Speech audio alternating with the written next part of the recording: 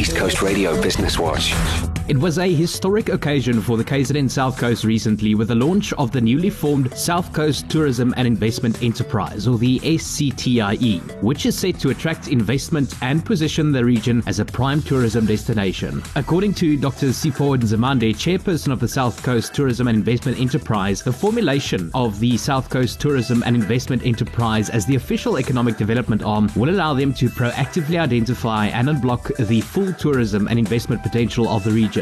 He also said that the KZN South Coast is a region of unlimited potential and opportunities for tourism and agriculture through to film and real estate investments. The core functions of SCTIE include tourism growth and investment attraction. The entity will also operate as the local tourism authority representing tourism businesses in the region. Share the news of your industry. Send an email to businesswatch@ecr.co.za. For East Coast Radio Business Watch, I'm Via van der Merwe.